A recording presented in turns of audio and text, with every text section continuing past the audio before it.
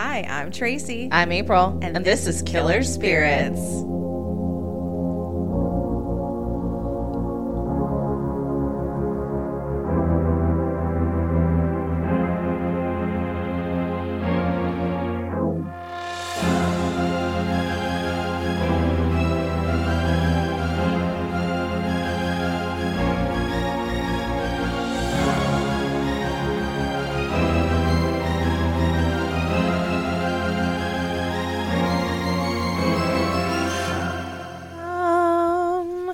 To the show.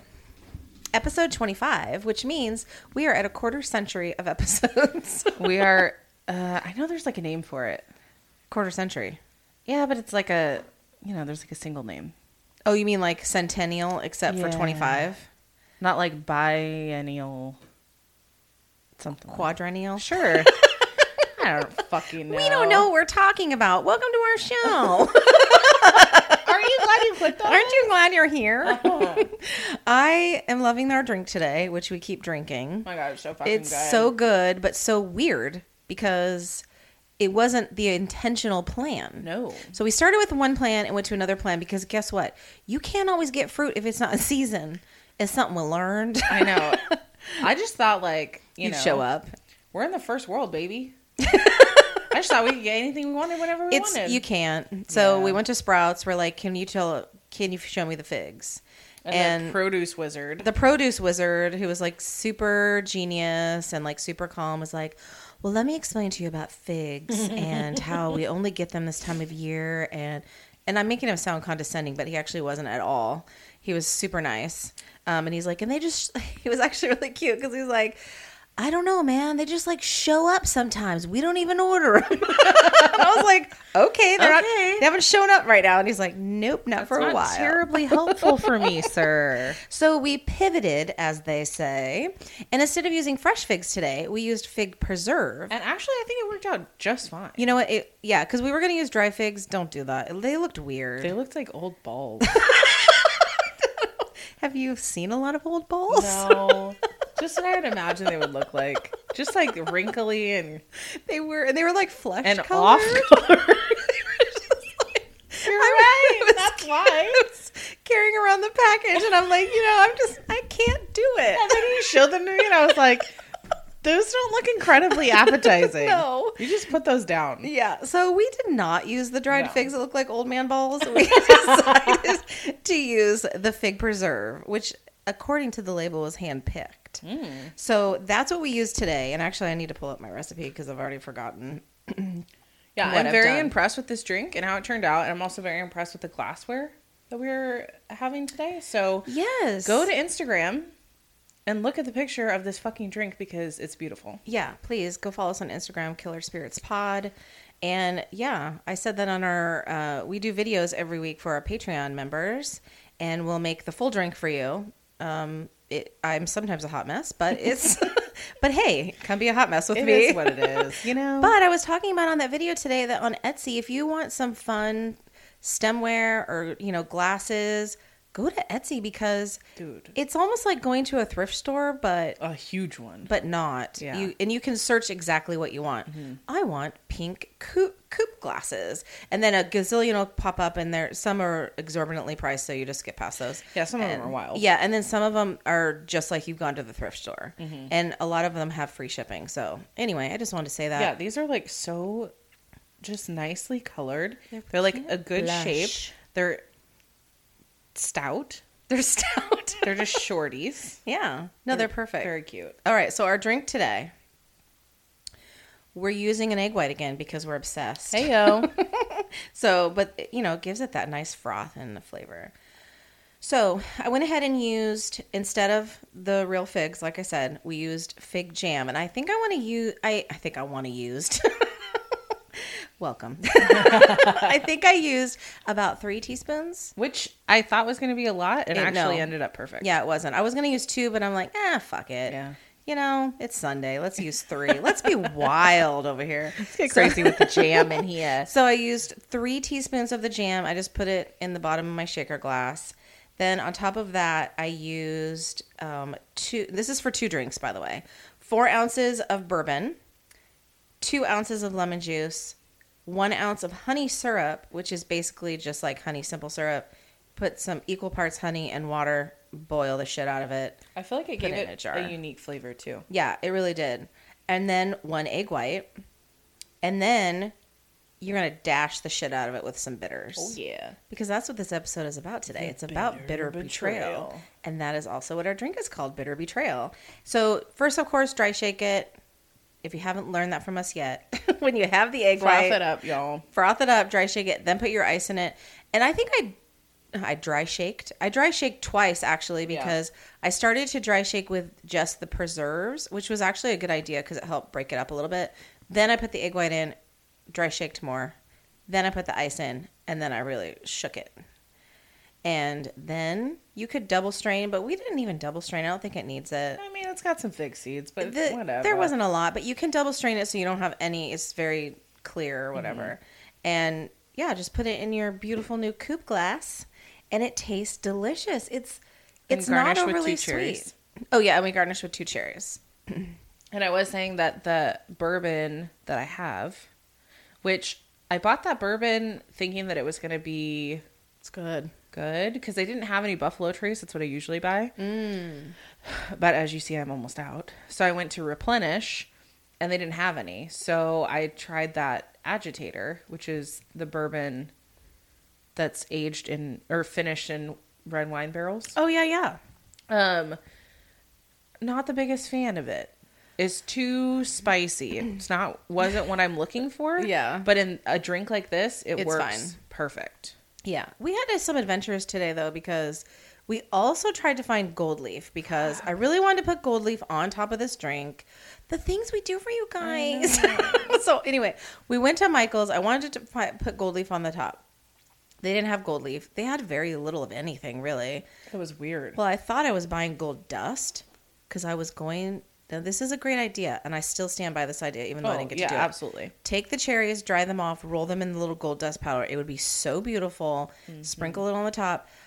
But alas, when I got home, it was not gold powder. It was brown.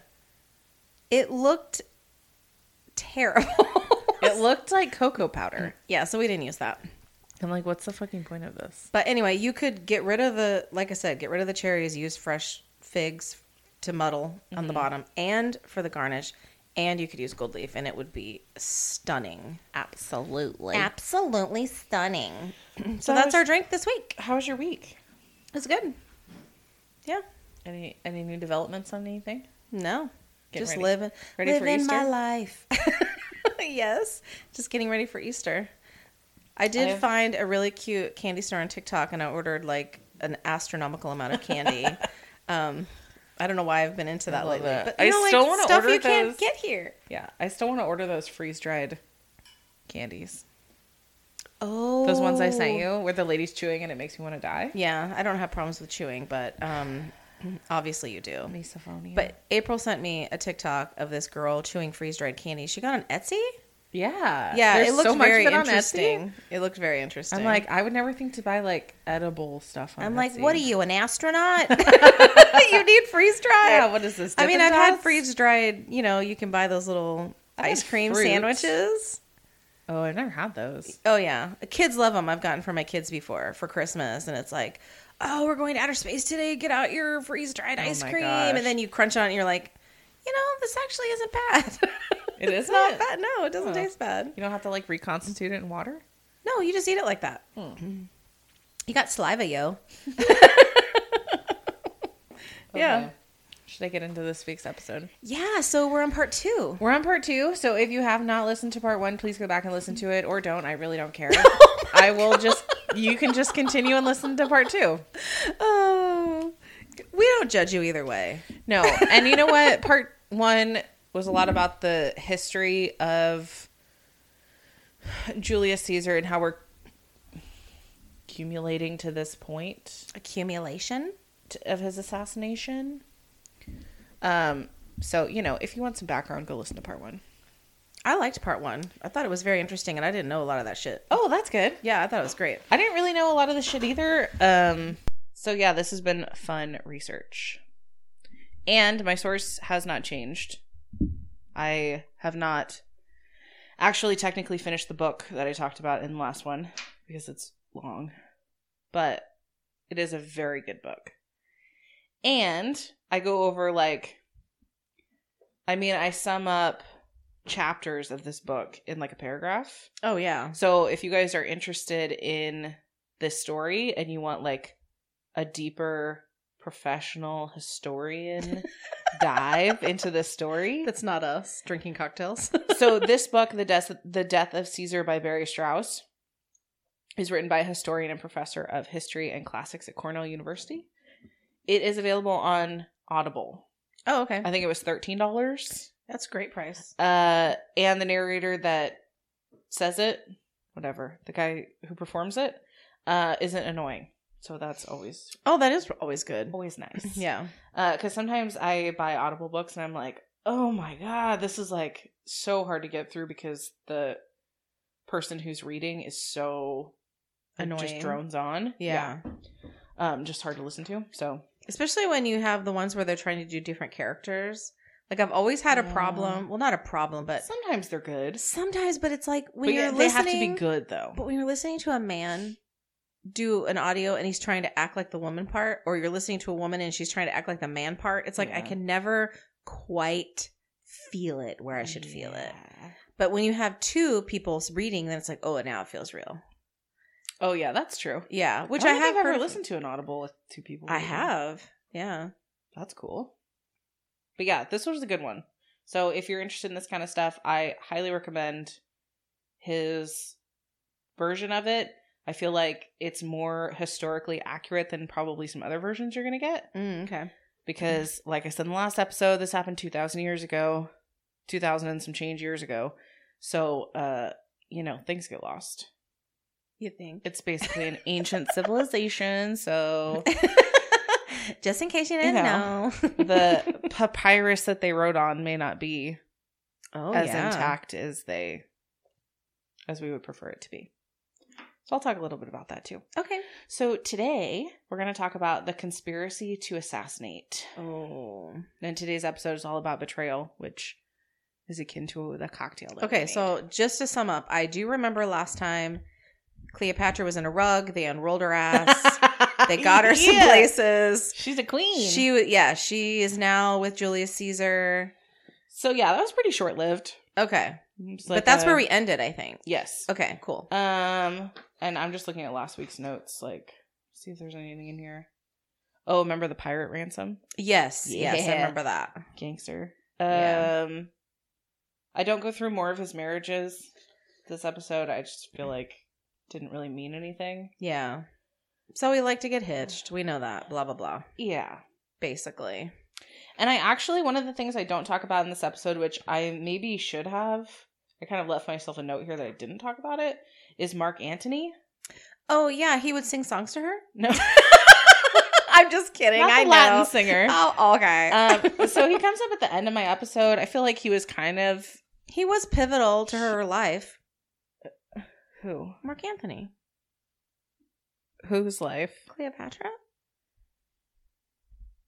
Maybe. Okay, just say it. Not really. Oh, okay. I thought he was. He was pivotal to the assassination of Caesar. Oh, okay. Sort of. But didn't she marry him or something? I don't know. I didn't get that far. Maybe she did. I thought that she was like, I left Cleopatra at this part. Oh, you just left her in the dust. I don't know what the fuck she's doing. We're moving on to Julius. Her brother shows up at the end of this. Okay. This is not a podcast episode about Cleopatra. It's all good. No. Okay. All right. Tell me. Yeah, her son shows up at the end of the episode. Got it. So, what Barry Strauss talks about in the book several times is the difference between Shakespeare's version and the version that he's looked at. Mm-hmm. So there's 3 total versions, the historical ones, not the Shakespeare one, that have been pulled from over the years. And the problem with some of them that he's explaining is that some of them are biased because of the person who wrote them. So oh yeah, one guy wrote a version. Well, he worked for the father of the king that was involved. So there's kind of parts left out, right? And historical inaccuracies and exaggerations. So he kind of has read It's taking all of them and looking at them as a broad picture and like drawing conclusions from that. Okay, yeah, that makes sense. So one of the things that there's a controversy about is the actual conspiracy to assassinate. So there are different stories about who initiated the conspiracy. In part 1, I talked about Shakespeare's version may not have been as accurate as what is actually remembered or what actually happened.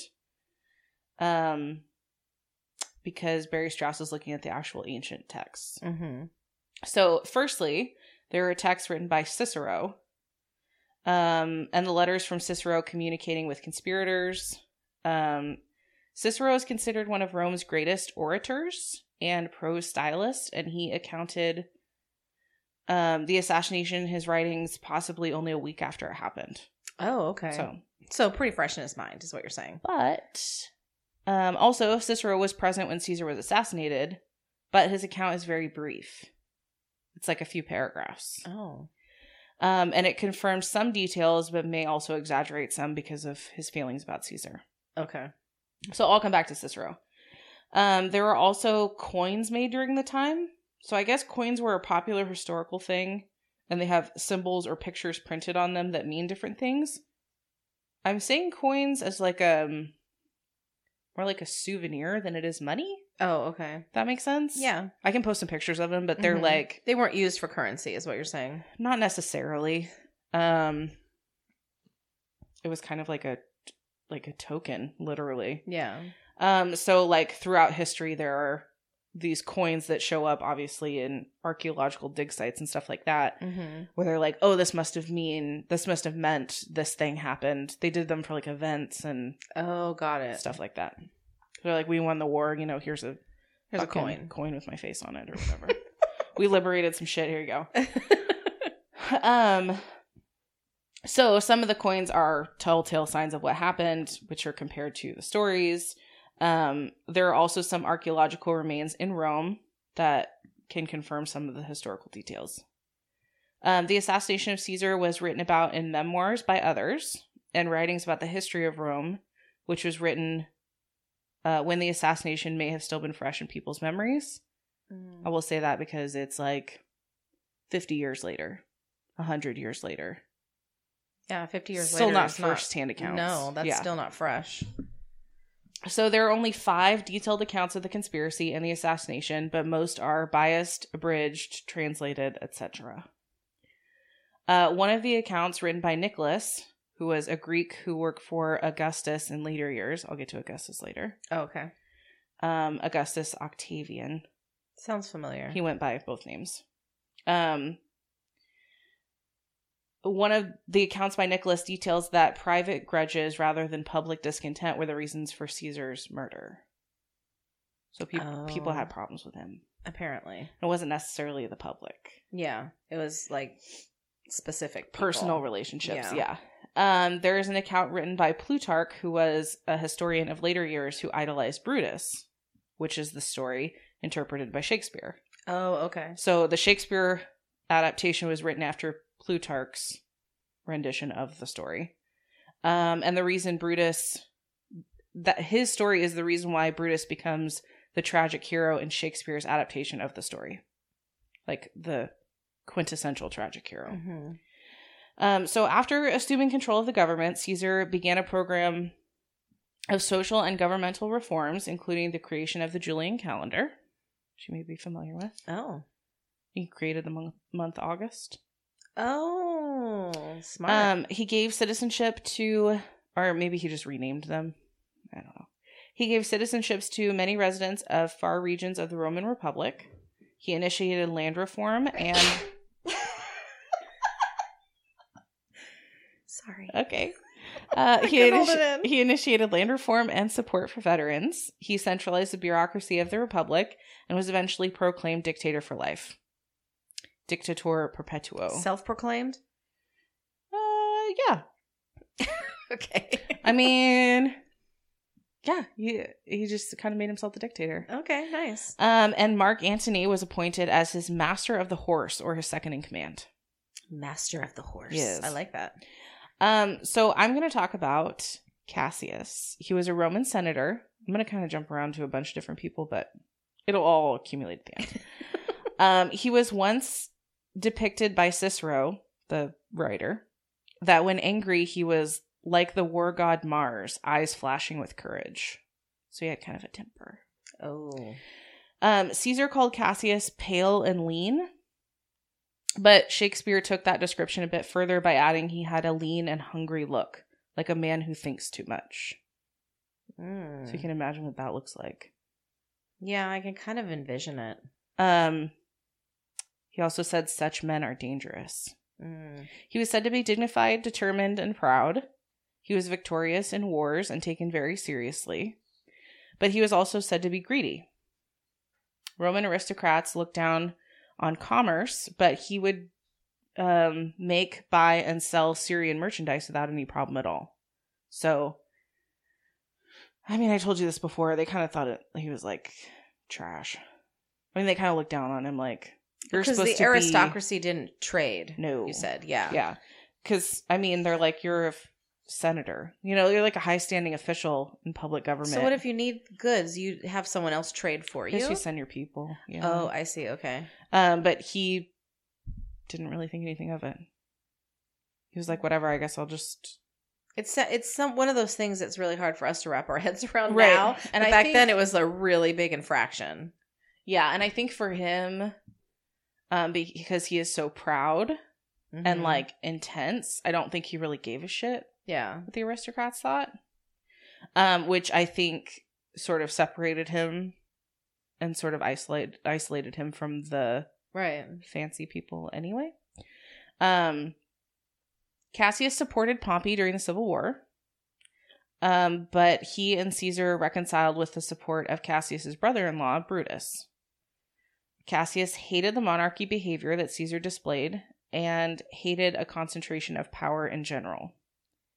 Cassius was one of the few that voted against all of the special powers given to Caesar to give him more control.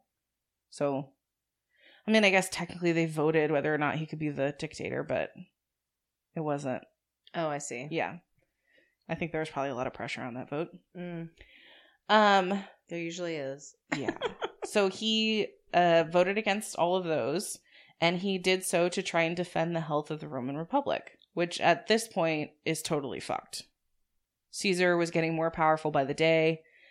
Cassius also had aspirations to rise in the ranks of the government and public service, like his ancestors. Came from a family of public service. There were many philosophies that explain why Cassius had a hatred towards Caesar, but it seems to me like the death of 1,000 cuts. Like it's just like one thing after another. Yeah. And Barry Strauss goes into this in the book of like just a huge list of infractions that are like seemingly minor, but they all add up like to sort one of big chess thing. Plays, you know, like men in government do, politicians do. Yeah. And it kind of death of 1,000 cuts. So Caesar broke promises to Cassius. He had promised him like positions and then gave them to somebody else. Ooh. That kind of a thing. Undercut his attempts to show strength or valor, or took credit for them altogether. There was one story which seems so like out of touch with us, but there was one story where Cassius had, I don't know if he had captured or he had purchased lions to, I don't know if it was to have them fight, like gladiator thing, or have them presented, or basically he was just trying to be like the cool guy. Like, I got these fucking lions. Okay. And so Caesar, for lack of a better word, seized them from him. And we're like, look at these dope ass lions I brought. Oh, so like Caesar took credit? Yeah. Because he's like, I didn't have to travel anywhere. Like, here's my lions. Right. And then Cassius is just standing there like, those are my lions, motherfuckers. Yeah, that's cool. Like, I was planning on, like, I put in the work to whatever get these here. So, oh, yeah. That was just one of the stories he talked about. That cinched it for him, I bet. The lion incident. He's like, and the fucking lions. It's always about the lions. There was also a rumor floating around that Caesar had an affair with Cassius's wife. Oh, and that probably cinched it. But maybe he was more upset about the lions. This is only gossip. We don't actually know for sure if he did have an affair. Okay. But Caesar got around. Well, I mean, how many wives did he have? 4. Oh, okay. I thought he had more, but still. But he had a lot of affairs, I think. Oh, yeah. Well, he's a fucking dictator, right? He can dictate whatever he wants. What we do know for sure is that Cassius loved Rome, and he would defend it even if that meant killing the ruler for the good of it. I'm going to move on to Brutus. Number 2. Although they think that Cassius had the idea to murder Caesar, he was unable to convince senators to turn on their leader. They had sworn an oath of loyalty and weren't willing to get in on the murder plot. The senators would only agree to the plot if Brutus was involved. If Caesar was king, Brutus was practically the prince. In the senators' eyes, it would take a king to kill a king. He had the authority and the connections that Romans respected. So I say king not that it was an actual monarchy, but basically Caesar's the king. In the public's eye. Yes. He had as much power. Yes. Or almost as much. Yeah. And he was idolized. Yeah. He was like their grand supreme whatever. Brutus was also rumored to be Caesar's son. Oh, dear. Although Caesar was never married to his mother, so it's unknown whether that was actually true. Okay. Caesar never confirmed it. Brutus never confirmed it. Well, I mean, they didn't get a DNA test? IDK. Yeah. IDK. In ancient Rome. He had a public record of standing up for liberty and against dictatorship. His family had a history of tyrant slaying, and he came from the original family who drove the kings out of the republic in the first place. Brutus? Yes. Oh, okay. He was known to have a saying that a man who committed murder for the good of the republic was innocent. And I would think that is relative to war and not a coup, but ideology is ideology. But yeah, I see what he's justifying that thought process. Yes. Which I think when people are in war and they're actually killing people, they kind of need something to justify it. I mean, obviously they're fighting for something that they love, or else they probably wouldn't do it. Exactly. But Brutus was admired and respected his whole life for his soundness of mind. So Brutus is very sure of himself. Okay. He's well respected. He's basically royal. Not really, but kind of. The senators also wanted Brutus involved because there was going to be a fallout after the assassination. Because there's 800 senators. So they're like, fuck, when we kill Caesar, they're going to come after us. They're all going to come after us. And we're fucked. So they thought that Brutus had the leadership and credibility to keep them alive. If Brutus stayed loyal to Caesar after the assassination, it would have completely ruined the conspirators and the public would have turned on them. Oh, yeah. So Brutus has to come out and be like, no, I stand behind this decision. Yes. And then the public will be like, okay, he was a shitbag. And the public's going to be like, okay, Brutus, you're right. Yeah. And Brutus was the best advocate for the conspiracy and the best safety net for the conspirators. There was a turning point for Brutus. So initially, there was seemingly nothing for Brutus to gain by killing Caesar. Caesar had appointed him consul, which is a high rank in the government. Their families were intertwined. He might be his dad. And according to the ancient text, Brutus doesn't struggle with the decision to turn all that much. Ooh, interesting. So yes, he was concerned about the risks of killing Caesar, but not the morality of killing Caesar. So the Shakespeare version makes his inner battle of whether or not to kill someone he loves, it makes it absolutely agonizing. Quote unquote loves, because you don't really know if he loved him per se. Probably for the drama, because it's Shakespeare. Well, duh. But also because the character of Brutus is one of absolute ethics, no ego, morally pristine. I see. When really, Brutus was multifaceted like we all are. No one is a picture-perfect character, and we're all self-seeking, really. And while Brutus was all the good things he was also an opportunist and kind of an extortionist. I see. So, yeah, I looked over some of the Spark Notes for Shakespeare. Because there's a million of, they teach it in every class. So there's all these summaries of whatever. And, I mean, they really do paint Brutus like he's the epitome angel. He's so torn about whether or not to kill Caesar. And it's probably not. So basically more like possible father, like possible son. Maybe. Kind of. Yeah. Yeah. And I think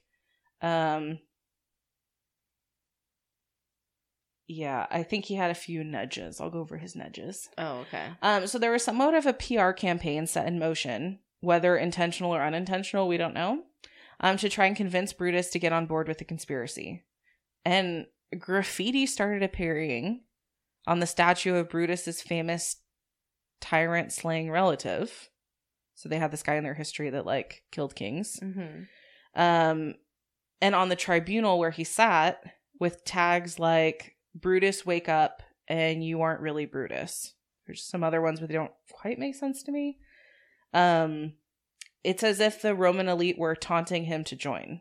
Oh, wow. But really, he had no idea if it was the Roman elite or if it was just regular plebs that were leaving the graffiti for him. Oh, he didn't. Yeah, how would he know? Yeah. So, but the graffiti helped him to believe that there was a public support for the assassination of Caesar and him joining the conspiracy. I see. And Cicero, the writer, wrote about Brutus. Cicero wrote like speeches and sort of like, not pamphlets, but writings for the people to enjoy. Mm-hmm. He wrote about Brutus and how he could restore the Republic. Then there was Brutus's wife, Portia, which is such a good name. That's a great I love the name Portia. It's not hard to suspect that. Sorry, it's hard not to suspect that she didn't nudge him in that direction as well. She is said to be the only woman who was in on the plot, which I think is kind of badass. Well, and I feel like with the name Portia, you were probably just like fucking gorgeous too. Oh, yeah. I just imagine her with like, I don't know, long flowing hair and like a fucking toga and I mean, like, yeah. gold shit all over her. Gold jewelry. Yeah. But yeah, since she's the only woman in on the plot, I mean, the deduction is she encouraged him to go that direction. Okay. So person number 3, Decimus. Decimus played a central role in the conspiracy as well. So if Brutus was the heart of the conspiracy and Cassius was the head or the brain, Decimus was the eyes and ears. Oh. So Caesar loved and trusted Decimus. Oh. He was the only conspirator that was considered a close friend to Caesar. If anyone had agonized about whether or not to betray Caesar, it was Decimus, not Brutus. I see. Decimus is misnamed in the Shakespeare as Decius, so kind of close, and plays a very small role overall. But he should have had more importance as he played a bigger role in the conspiracy than Brutus did. Basically, what we're saying is if you're going to do a history paper on Julius Caesar, don't base your information on Shakespeare. Or the movie written after Shakespeare's play. Right. So Decimus was their ace in the hole. He knew everything about Caesar, and he had consistent access to him. So on several occasions, Julius Caesar expressed how much he loved Decimus, and that he loved him like a son. Decimus was named an heir in the 2nd degree in Caesar's will, and was designated to become the guardian of any child Caesar would have. Oh, wow. Of which Caesar had many. They just were illegitimate. Oh, he had no legitimate ones? Well, he had girls. Oh, got it. But I don't think that really counts back then. Mm-mm. They didn't give a shit about girls. Roman historians interpreted this as sort of an adoption by Caesar. So Decimus was loyal to Caesar during the Civil War. And he was trusted to command Caesar's troops during several war times and battles. Decimus could also guarantee whether or not Caesar was suspicious at any time or had caught wind of the conspiracy because he was his friend. So he seems more like he treats him like a son. Yes. Or a brother, at least. Yes. Close friend. Yeah. Also, Decimus had a band of gladiators at his disposal, which protected the conspirators after the assassination took place. I want a band of gladiators at my disposal. So, Decimus is a pivotal part to the 3 of these getting together and creating this conspiracy. I could see some bitter betrayal coming. Yeah. Very, very bitter. Most importantly, Decimus had Caesar's confidence. Without that, Caesar would have never attended his final Senate meeting. So Decimus' motives are also seem to be self-serving. While his family history suggests he should also want to fight against tyranny and for the Republic, he was ambitious and competitive. He wanted fame and greatness. he also took things personally, and he was very passionate. I also think that... So Octavian, which I'll talk about at the end, is who Caesar left his throne to. Mm-hmm. His actual adopted son. Oh. Who's later known as Augustus. I think that Decimus maybe felt slighted by that. Oh, yeah. Because even though Decimus was named an heir in the second degree in Caesar's will, that's 4 people below. Right. So he's 4th in line in Caesar's will. I see. He's so, like, I should be numero uno. He's like, yeah, you love me like a son, but you don't treat me like a son. Yeah. Because Octavian ends up taking over. I see. So, yeah. So maybe he felt slighted by that. He might have. I mean, it makes sense. Yeah. So, yeah, as you can see, 3 people with personal reasons not loving the Republic or... Very personal reasons, yeah. too. Yeah. So Brutus, Cassius, and Decimus start to recruit help for their assassination plan. Mm. They wanted to get enough senators to be able to pull off the assassination, but not so many that it would get out and they would be stopped by Caesar's supporters before they had the chance to kill him. Apparently, secrets don't last long in Rome because there's fucking gossip all over the place. Well, that's how people communicated. Yeah. Back then. They still do. Yeah. And the people they recruited, I'll go over like some of their qualities. But I thought it was kind of interesting that they didn't want old men and they didn't want young men. Oh, because they wanted mid-level men. Yeah. The 3 of them were in their 40s and they wanted men in their 40s. Interesting. I don't know if they thought they were maybe like more trustworthy, not too old to not get in the way. Oh. And not too young to like, try to be a hot shot or something? Yeah, exactly. Yeah. Be extra, but be a hot shot. Be extra. So also they were on a time crunch. So this whole thing started at the beginning of the year. So think like January. Mm-hmm. And Caesar was set to leave for the Parthian War on March 18th. Oh, so they kind of started the plan in January. February. Because it left him about a month to plan the assassination. Oh, okay, I see. So, and I guess what they say is that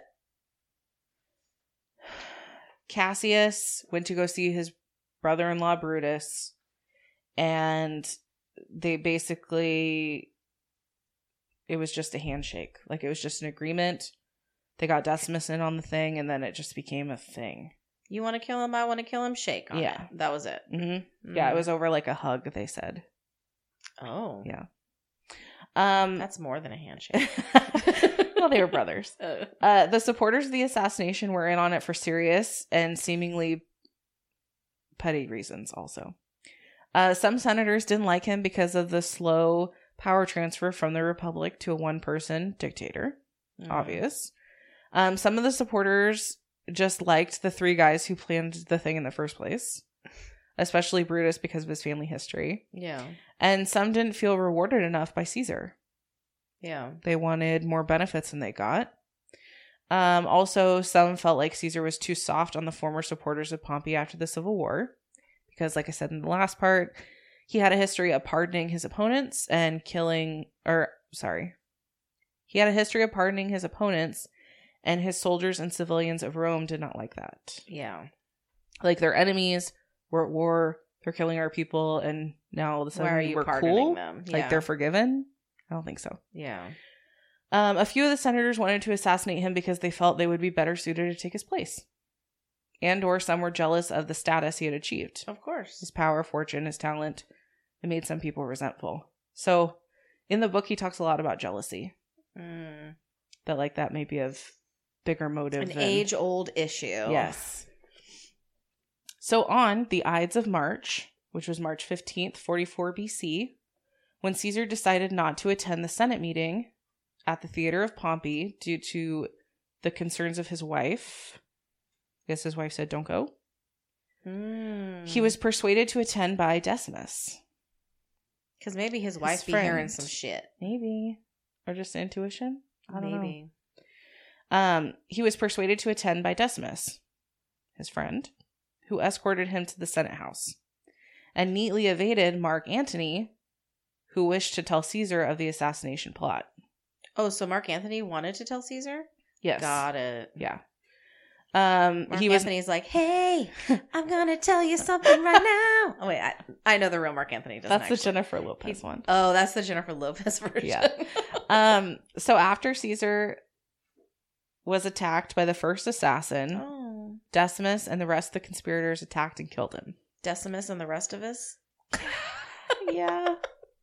I'm sorry. That's actually not funny. Oh my gosh. Well, that was funny, but not the fact that he's being murdered is not funny. In all, Caesar suffered approximately 23 stab wounds. Holy crap. And according to Nicholas of Damascus, which is one of the historians, Decimus struck him through the thigh. Oh. The that assassins... Sucks. That's like his friend. It's really his friend. That sucks. And he knew him for so long. Like, if you trust him enough, like, oh, come to the place with us, everything will be fine, and you that'd be like you telling me, and then you murder me. Bro. I know. That's and not terrible. even just set you up to be murdered, to actually participate. Exactly. He didn't just set it up. He actually participated. This is the bitter fucking betrayal. That's fucking bitter. Yeah. I need more bitters in my drink right now. The assassins received an amnesty the next day, issued by the Senate, at the instigation of Mark Antony, Caesar's fellow consul. But the situation was not peaceful. Rome's population and Caesar's followers wanted to see the conspirators punished. Yeah. The group decided to lie low, and Decimus used his grandeur of office to stay away from Rome. The following year, his adopted son Octavian, later known as Augustus, formed the second triumvirate with Mark Antony and Marcus Lepidus. Okay. Following Julius Caesar's death, Cicero wrote and said some stuff about Mark Antony. I guess he didn't like him. The series of speeches was called the Philippics, where Cicero attempted to rally support against Mark Antony. It was convincing enough, and the army went after Mark Antony, but the commander was killed in battle. When that happened, the army was then turned over to Octavian, who formed the second triumvirate with Mark Antony. Oh, okay. That's like the middle part. Well, if Mark Antony was aligned with Julius Caesar originally, it makes sense. And also, Octavian was his grandnephew. Oh, everyone's related. Yeah. It's like, what is it? 6 degrees of separation from Kevin from Bacon, Caesar, but this is Julius Caesar. Cicero was decided to be an enemy of the state and was executed by soldiers in 43 BC after having been intercepted during an attempted flight from the Italian peninsula. Not an actual flight, he was just running away. His severed hands and head were then, as final revenge of Mark Antony, displayed on the Rostrata, which was a large platform or stage where people delivered speeches in Rome. Yikes. That's some serious fucking hatred. That's terrible. And just the last little tidbit of information. Caesarion, which is Caesar's son, we talked about in the first part. Yeah. The last king of Egypt's Ptolemy dynasty, ruled together with his mother until Octavian, Augustus, had him killed on the 23rd of August, 30 BC. But why? I don't know. They're fighting. Everyone's always fighting. He was Egypt's sole ruler for the 11 days between Cleopatra's death and his own. Oh, wow. I just thought that was kind of interesting. That is very interesting. That's all I got. Wow. That was the last 45 minutes of my Caesar story. No, that was really good, though. And you know what? There is more. There's a lot more to the story. Well, go read the book, peeps. But go read the book. Go listen to the book. Yeah, I love listening to books. If you don't want to read, I totally get it. And I think the whole book is like 8 hours and 15 minutes. Like, it's not that long. That's not bad. No. Yeah. One day at work, you could get through it. And I'm sure that I have read or seen the Shakespeare play before, but I really didn't remember it at all until you started talking about it. Yeah. I think it's just, and because the historian is so like adamant about talking about Caesar or Shakespeare's version. Yeah. that I think it like really bothers him. I think it really bothers him. It's not historically accurate, people. No. It's driving me crazy. Yeah, and like, why are you making Brutus this, end all be all person of all godliness and pristineness? Right. When really he was just a regular douchebag like the rest of them. Well, and I feel like most people might know the history of Julius Caesar basically because of that play. Yes. So that makes sense. And also, I wanted to figure out how to play that Mean Girls clip. Did you ever see Mean Girls? I don't know. Oh, maybe I can find it and play I feel really stupid saying that I don't think that That's okay. Seen it. I've read it. I've watched it because I know it's like a cult favorite. Oh, but... I like have it here. Okay, we'll play it. Can so, you play it? The Mean Girls, I mean, people who are listening that have seen Mean Girls, you know this, but they're like this group of mean girls in high school. Yeah. And one of them is like the leader. I know that Lindsay Lohan's in it. And they wear pink on Wednesdays. I know all of that. So Regina George is like their leader. She's their Caesar. Oh. So they're studying Caesar in school. And one of the girls that gets like sort of dismissed by the group. Air quotes Caesar gives this speech in her class when she's talking about Caesar. Oh. And it's pretty funny. Well, maybe you can insert it here. I'm just going to play it. Oh, yeah. Okay. See if it works.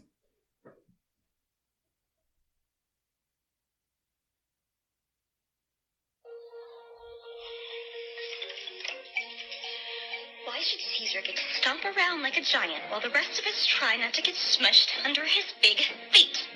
What's so great about Caesar? Brutus is just as cute as Caesar. Okay, Brutus is just as smart as Caesar. People totally like Brutus just as much as they like Caesar. And when did it become okay for one person to be the boss of everybody, huh? Because that's not what Rome is about. We should totally just stab Caesar! I think that pretty much sums it up. I love it. You could have just played that clip and that would have been our show. Okay, bye. I mean, yeah. I love it. That is funny. Now I feel like I tyrant. need to go watch it. And so I can say that I watched it. I love it. I think everyone loves it. But also, can I just say something about Kevin Bacon? Since I brought it up. Is it about his newfound love of TikToks? Yeah. And his popcorn? How do you know? Because I just saw it this morning. Did you see I commented? No. Oh my God. I'm sorry, guys. Please go follow Kevin Bacon's TikTok. He is literally the cutest. mustache. He's literally the cutest human on the planet. And he's so funny, but like, he's so dry.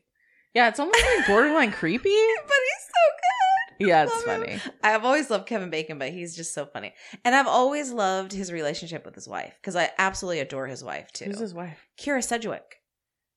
They've been married for years and years and years and years, and she is also a bomb-ass actress. Oh, the blonde one. She's so good. Yeah, I like her. She was in this show called The Closer. She has the southern accent. Not for real. Oh, it's just for the show. Yeah. No, but they are literally the cutest, most down-to-earth, cutest couple ever. Anyway, that's all I want to say about Kevin Bacon. Go watch Kevin Bacon's TikTok. His popcorn one was so cute. Go watch the popcorn Yeah, he calls it Wok Pop. Yeah. And he's like, oh, we're watching movies starting with F. Do you guys want to watch Footloose? And they're like, no. You want to watch Flatliners? No. It's like all the ones that he's in. Friday the 13th? No. It's so cute. But it's like fake nose from the corner. It's totally fake. Not really his family. It's very cute. That's funny. And then there was like this rogue popcorn that like flew up into the screen. And I was like, oh yeah, that was impressive. How the fuck did he do that? I don't know. He didn't even notice it happened. Okay, I can just have a whole episode on talking about Kevin Bacon and TikToks. There actually is a podcast called 6 Degrees of Separation with Kevin Bacon. Are you serious? Yeah. I've never listened to it. I don't know if it's about Kevin Bacon or Kevin Bacon's in it. I literally have no idea what it is. I just know that his name's in it. Okay, well, I'm obsessed with him. He's adorable. That's all I'm going to say. And go watch our TikToks. Oh, yeah. Go watch our TikTok. Yeah, us. Killer Spirits at Killer Spirits Pod. Yeah, we'll put our drinks on there, and it's really fun. But anyway, thank you guys so much for listening. Tell them where else to find us. Oh, you can email us if you'd like to reach out about a story you want to hear or a cocktail you would like to have us make. Yeah. At killerspiritspod@gmail.com. You can also find us on Instagram at Killer Spirits Pod. You can find us on TikTok, Killer Spirits Pod. Our Patreon is patreon.com/killerspiritspod. That's us. That's us. Thank you guys reach out so and much. say what's up. Make your fig drink. Yeah, make your fig drink. Thank you guys so much for listening. Bye. Bye.